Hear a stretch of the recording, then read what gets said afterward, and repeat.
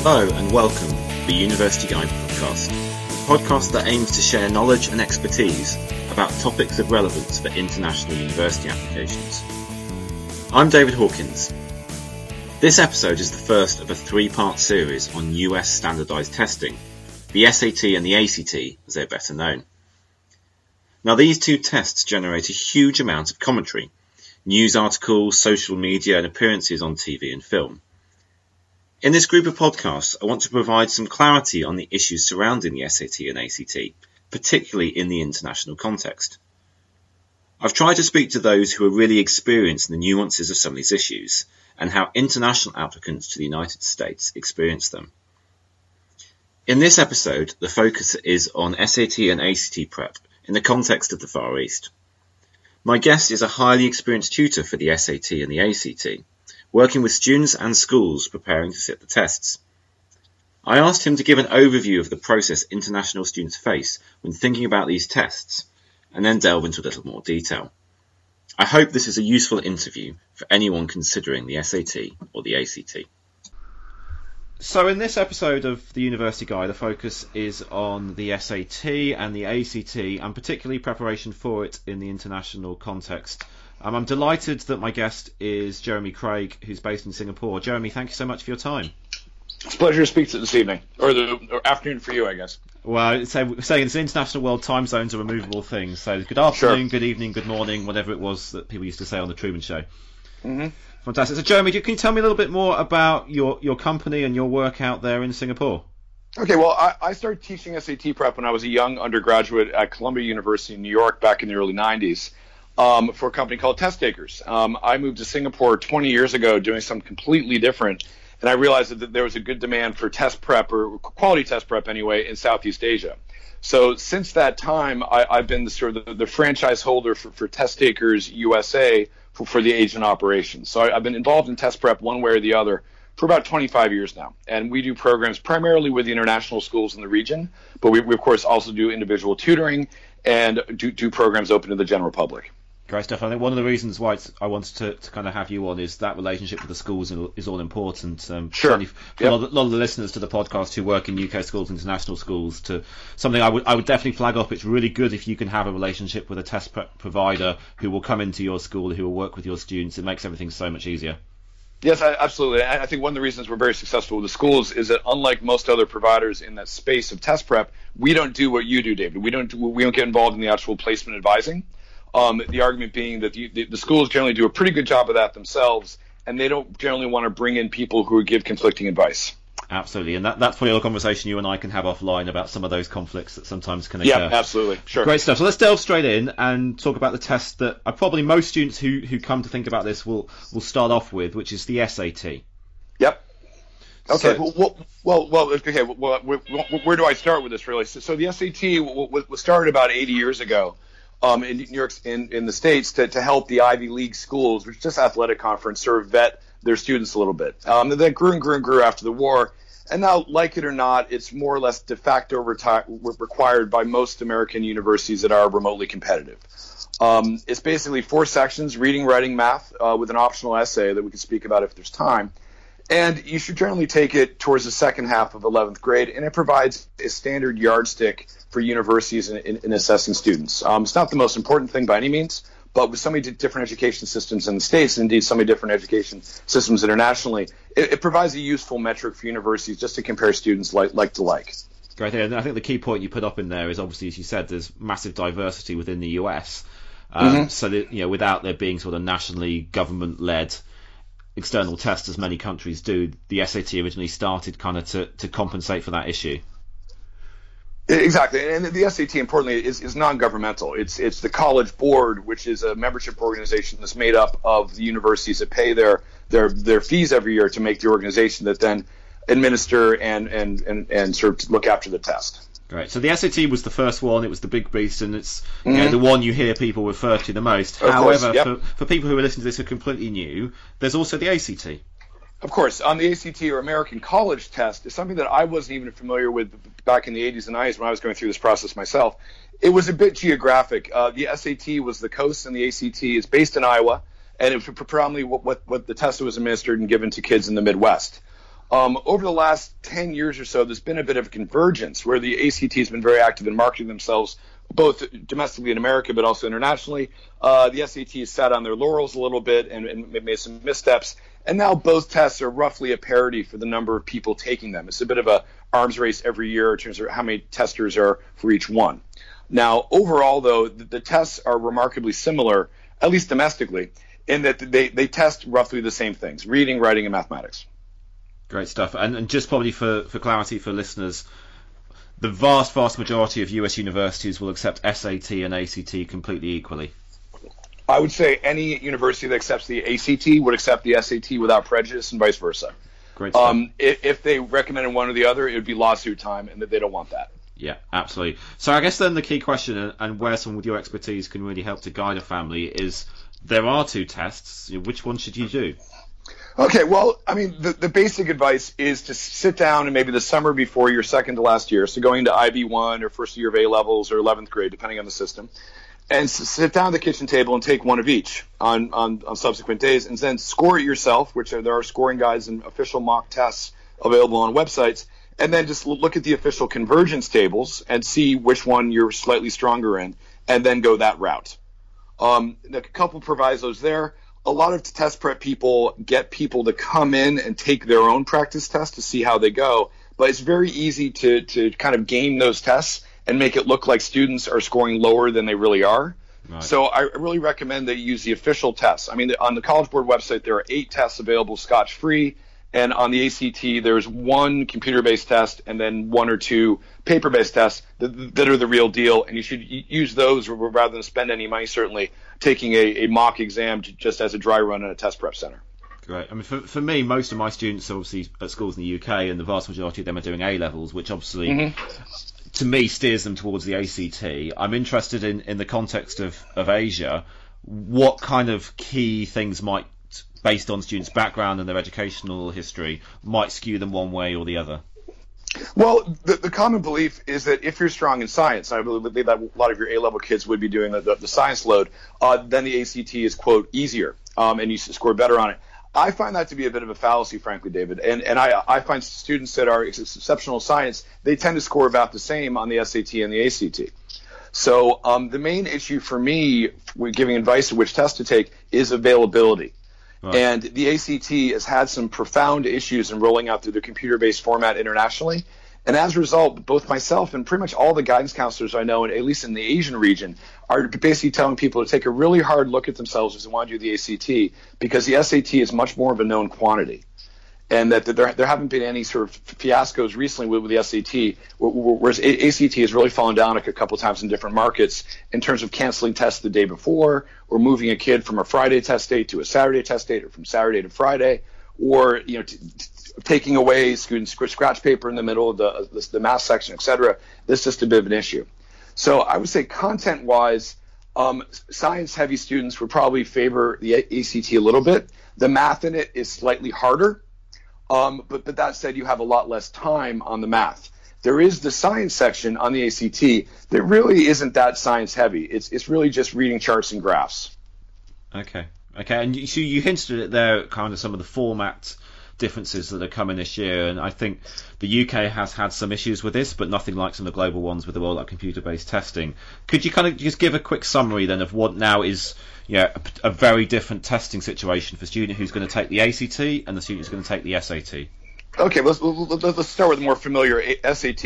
You show up on a Saturday morning, you register, sit down, and they give you a test booklet that you give back at the end, and you get a test answer sheet, and you enter all your answers with a number 2 pencil onto the sheet and submit it, and hopefully it takes a little bit under 4 hours. The ACT is moving towards a computer-based test. Now, unfortunately, that's not computer adaptive, like other tests like the GRE, GMAT, and TOEFL are. It's computer-based. So you have an appointment, you go to a test center, and you sit down in front of a computer. At that computer, you're not allowed scratch paper. They give you actually a tablet, like a whiteboard tablet, A4 size, that you use that with a whiteboard marker. And then you take a test on an online platform that you then answer the questions one by one and go all the way through it. And then the advantage to computer-based is obviously you get your score back a little faster, but one potential disadvantage is that it's slightly easier to game. in that they're giving the test on Friday morning, Friday afternoon, Saturday morning, Saturday afternoon, and they can't help but be repeating tests, which is an issue that we really don't want to get into too much. Right. But the last thing you want to do is take a test that they found out that some organization in China knew was coming, and then all of a sudden the only solution to that is just to cancel the entire testing. Yeah, which is a little bit of a fiasco. Well, I know it's the issue that in your part of the world with the SAT has been going for a while, and anyone who's interested in checking it out, if you just find the Reuters articles. Yeah, the Reuters articles. I fed a lot of information to those guys, yeah. Yeah. Okay, so students decided that they're going to take SAT or ACT. Are there any ways in which that might be different in terms of the way the scores are going to be used when they are sent to universities? The only slight difference is that the ACT, some schools, if you take the ACT, they waive requirements for SAT subject tests. So if you do the ACT and the school requires subject tests, you have to look on the school website. It might say you don't need to send a science subject test, if the case may be.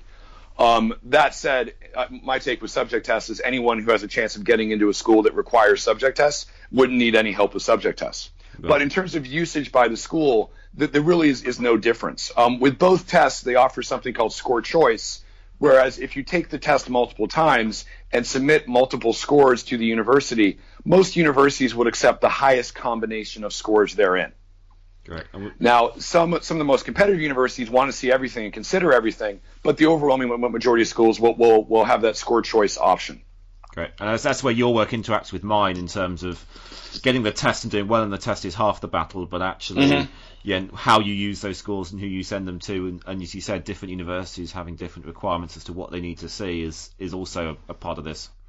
Yeah, absolutely. And people try to maintain a central database with all this information. The only way to find out for sure is to look on the school websites. Yeah, absolutely. And they keep that updated. Yeah, you hinted there as well also about SAT subject tests. Do you mind just giving a brief overview about how those are different and what students need to be aware of? Okay. Well, the SAT and the ACT are both very broad tests. Again, reading, writing, mathematics, and grammar, obviously. The subject tests are in specific academic disciplines such as chemistry, physics, biology, modern Hebrew, Latin, all the modern languages as well. And the most competitive American schools might require 2. Georgetown, I think, still requires 3. In addition to an SAT score, or again, like I spoke earlier, maybe just 2 or 1 if you do doing the ACT instead. Those tests are an hour long. You can take up to 3 of them on a given test date. And internationally, you actually have more opportunities to take the subject test than you do the actual big dog, than the SAT. And in general, like I said, if you really are a super strong student, the SAT subject tests are easier than IGCSEs, easier than an IB standard level, and they shouldn't be anything to worry about.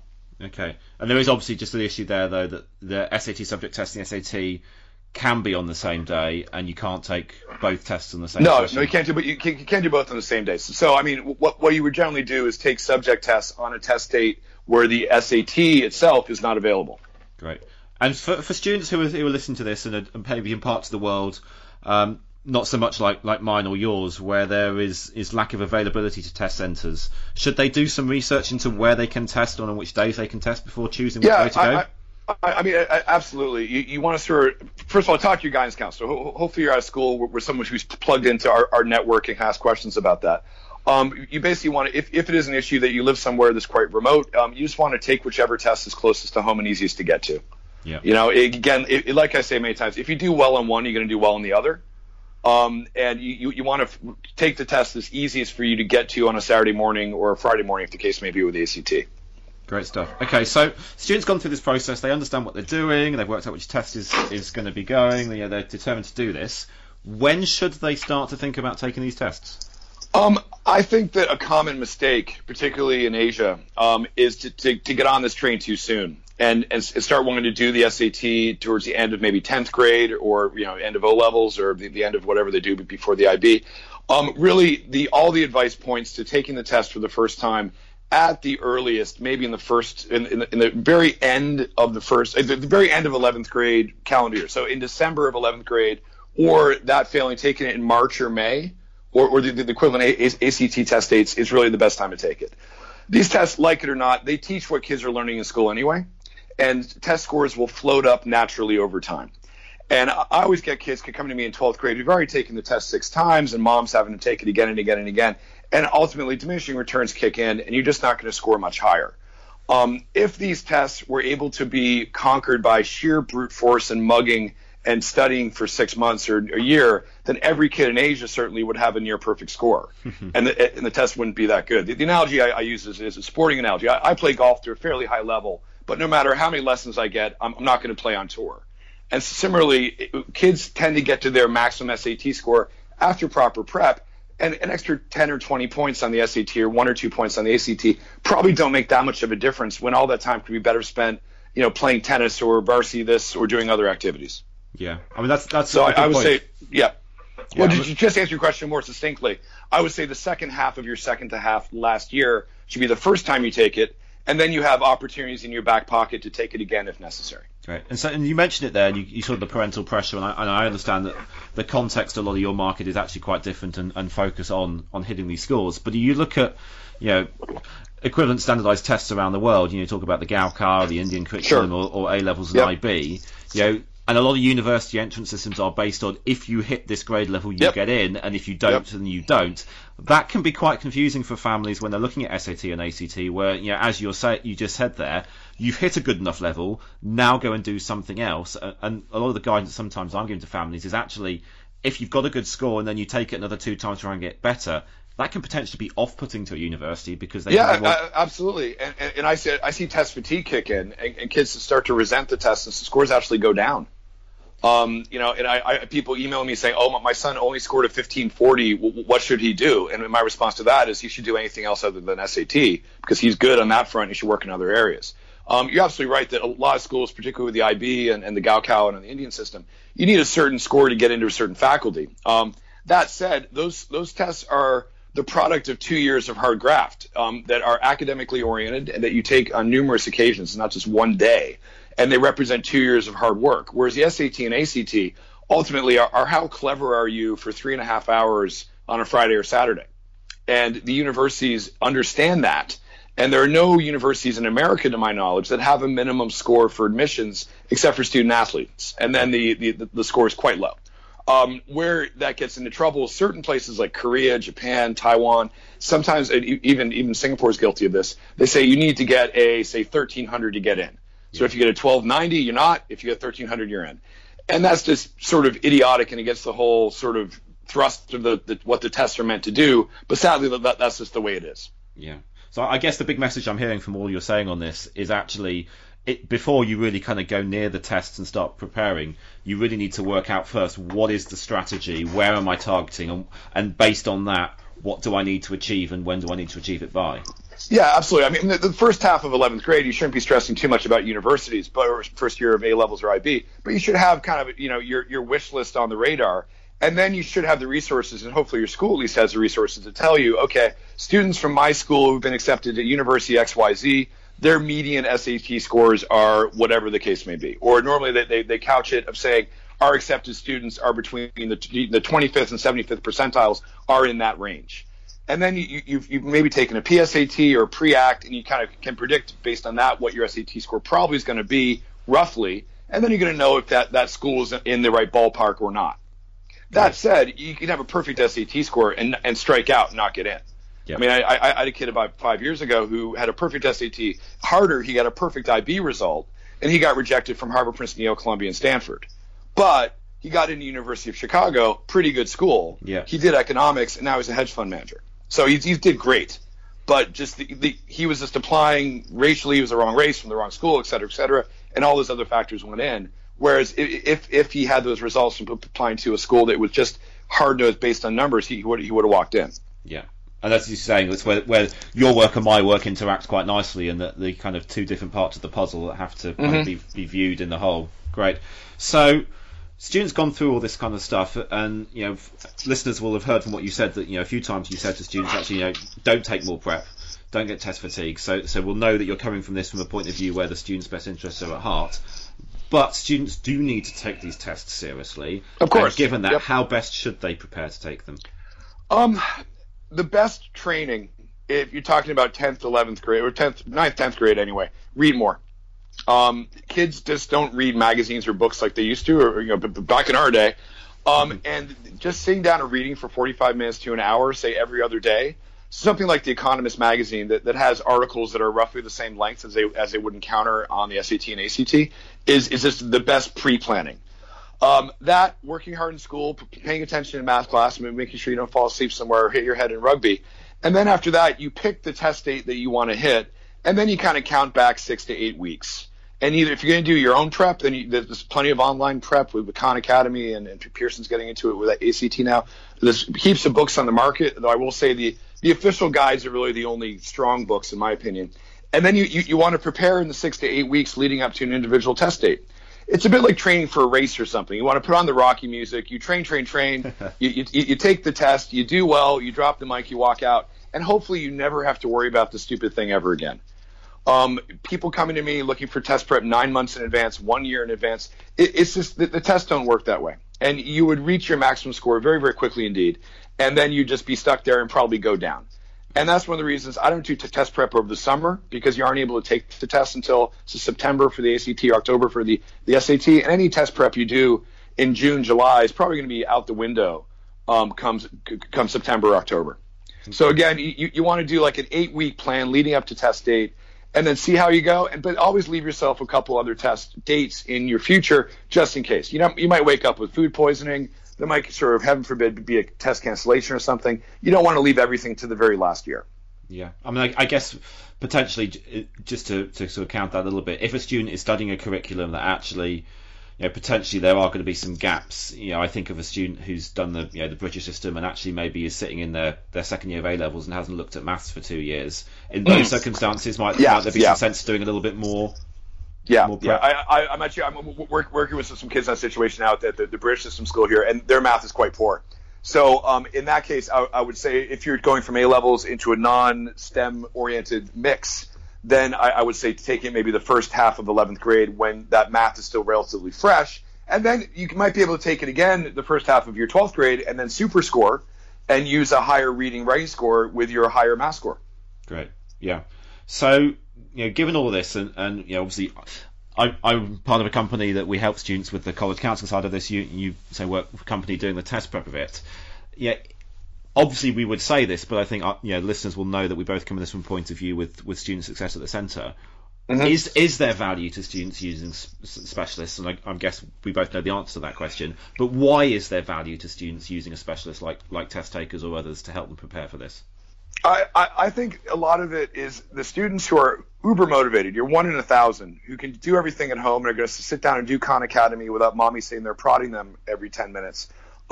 They don't need to test prep. And I turn business away every week, David, as some kid who, I scored a 1490, I need test prep. No, you don't. You just need to do a couple practice tests, and you're good.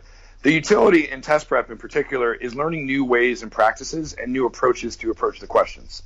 And I'll be honest with you, we're the most effective with the kids that aren't scoring super, super high because they have more holes to fill. So if you learn new ways to approach the math questions, doing things backwards, doing things sideways, plugging in numbers of your own, etc., that has great gains for the math sections of both the ACT and the ACT. On the grammar in particular, I mean, students' grammar right now, generally speaking, is appalling. I've got kids who don't know what a noun is. And they've been in international system school for 11 years. So just learning the parts of speech, learning the basic errors, subject-verb agreement, pronoun agreement, subjective pronouns versus objective pronouns. There's probably about 15 little grammar tips that once they get it in their head, that's 100 points right there. And having the structured format to do it in a group environment that gets a little bit competitive, and that way it's excellent training for them. Another sports analogy I use is that if you hit a ball if you hit a tennis ball against a wall forever, you're going to get a little bit better. But if you have a really good coach, you can get better much, much quicker. And that's why I see the role of good test prep as. Great stuff. Obviously, I'm having a conversation in kind of this series I'm doing on the SAT with a company that specialises in working kids in the UK. But for families all around the world, when they are, maybe they listen to this podcast and they're getting a sense of, right, okay, we need to take this test and this is the overview. It probably is one of the biggest industries linking to the profession of helping kids apply to college in the States is test prep. How on earth does someone sitting in anywhere around the world go through the process of choosing someone to help their student prepare and work out who's good and who's not? I'd say phone up your guidance counselor at the school. Phone up the high school. The high schools normally can't recommend one company over another on their website or openly. But if you phone them up and say, hey, which ones are the good guys, they'll tell you. Word of mouth is huge in our business, as is yours as well, David, I'm sure. You want to just ask around older brothers and sisters, what have they used? What do you hear from somebody? And it's important also to find people who know what they're doing. It's so easy to find math whizzes fresh out of school who can do calculus falling out of bed, but do they know how to teach? Have they been through the SAT themselves? Do they know the overall process of getting into American universities, et cetera? You want all that backgrounder, and so kids understand the context of everything. And just because you went to a good university, it doesn't mean you can teach anything. So you want people with a bona fide track record who ideally are working with schools already, because that shows that the schools trust them, that can get you good results. Now, in some places, there are no companies out there that are good. I'll be first to admit. In that case, there are, if you have very deep pockets indeed, there are people who do online Skype-type tutoring for an arm and a leg.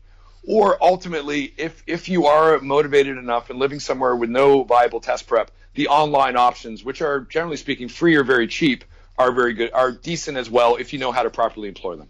Great. And I would say, if anyone is listening to this and you are in a part of the world where you don't think there is any expertise, or potentially you go to a school which doesn't really have any process of doing this, you're in a national school, all around the world, Education USA, which is funded by the US State Department, has offices typically in US embassies with people whose job it is to advise you on this. So if as Jeremy suggests, you can't contact your school counsellor, try and contact the Education USA office in your country or in a nearby country, and they will potentially be able to steer you in the right direction as well. Yeah, absolutely. And the first thing a test prep company does is make very good friends with the ladies at Education USA.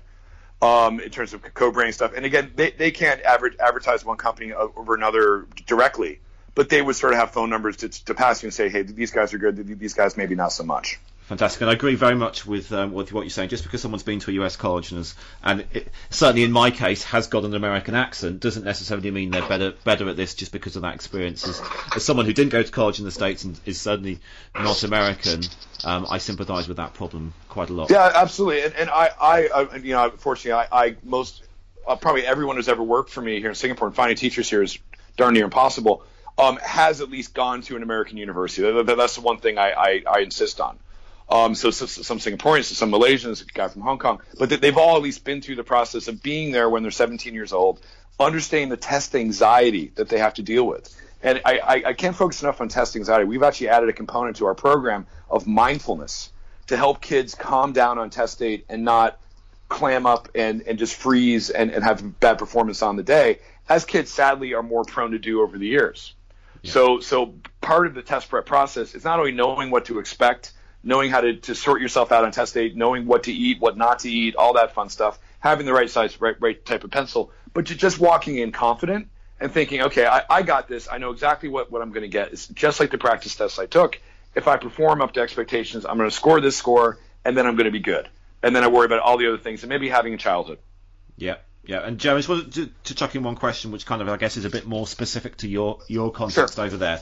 But the parental pressure on students to take these tests, if you've got parents listening to the podcast, what kind of feedback would you give to them about the impact that can have on students? I mean, most kids it depends on the international school that they're in. Most international schools in the American system would give the kids a PSAT in 10th grade. And that, again, PSATs don't matter for anything. They're just a good dry run to see where you stand. But parents often equate the SAT with an O level or an IB or an A level. They just think if you just start studying for it in 9th grade, eventually you're going to get a perfect score. And that indeed is what they do up in China, Korea, Hong Kong, Taiwan. But I would say the best thing that the parents can do is step back and think, the kids' score will improve naturally over time. There have been all kinds of studies saying that the kids that score naturally 50 points on the SAT, 2 or 3 points on the ACT, they score that much better just through 1 year of schooling. So no action required from 10th grade to 11th grade. Your score is going to be higher anyway. And you don't want that low score hanging like a millstone around your neck, or if you go in and take it too early, you might have a score this low, and then you lose heart and lose confidence, and there's all those problems that entails.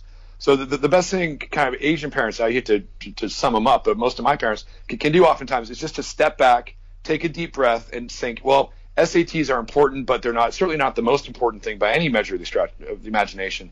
And there's no harm in taking it a little bit later.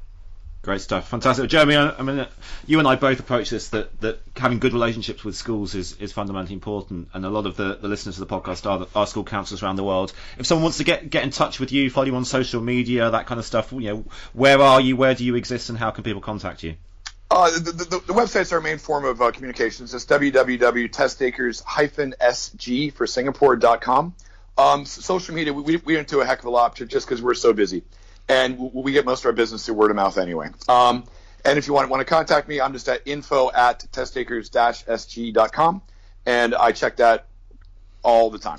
Fantastic. Jeremy, thank you so much for your time today. Really fascinating insight on SAT and ACT prep, particularly in the context of Singapore and Asia. So I appreciate your time.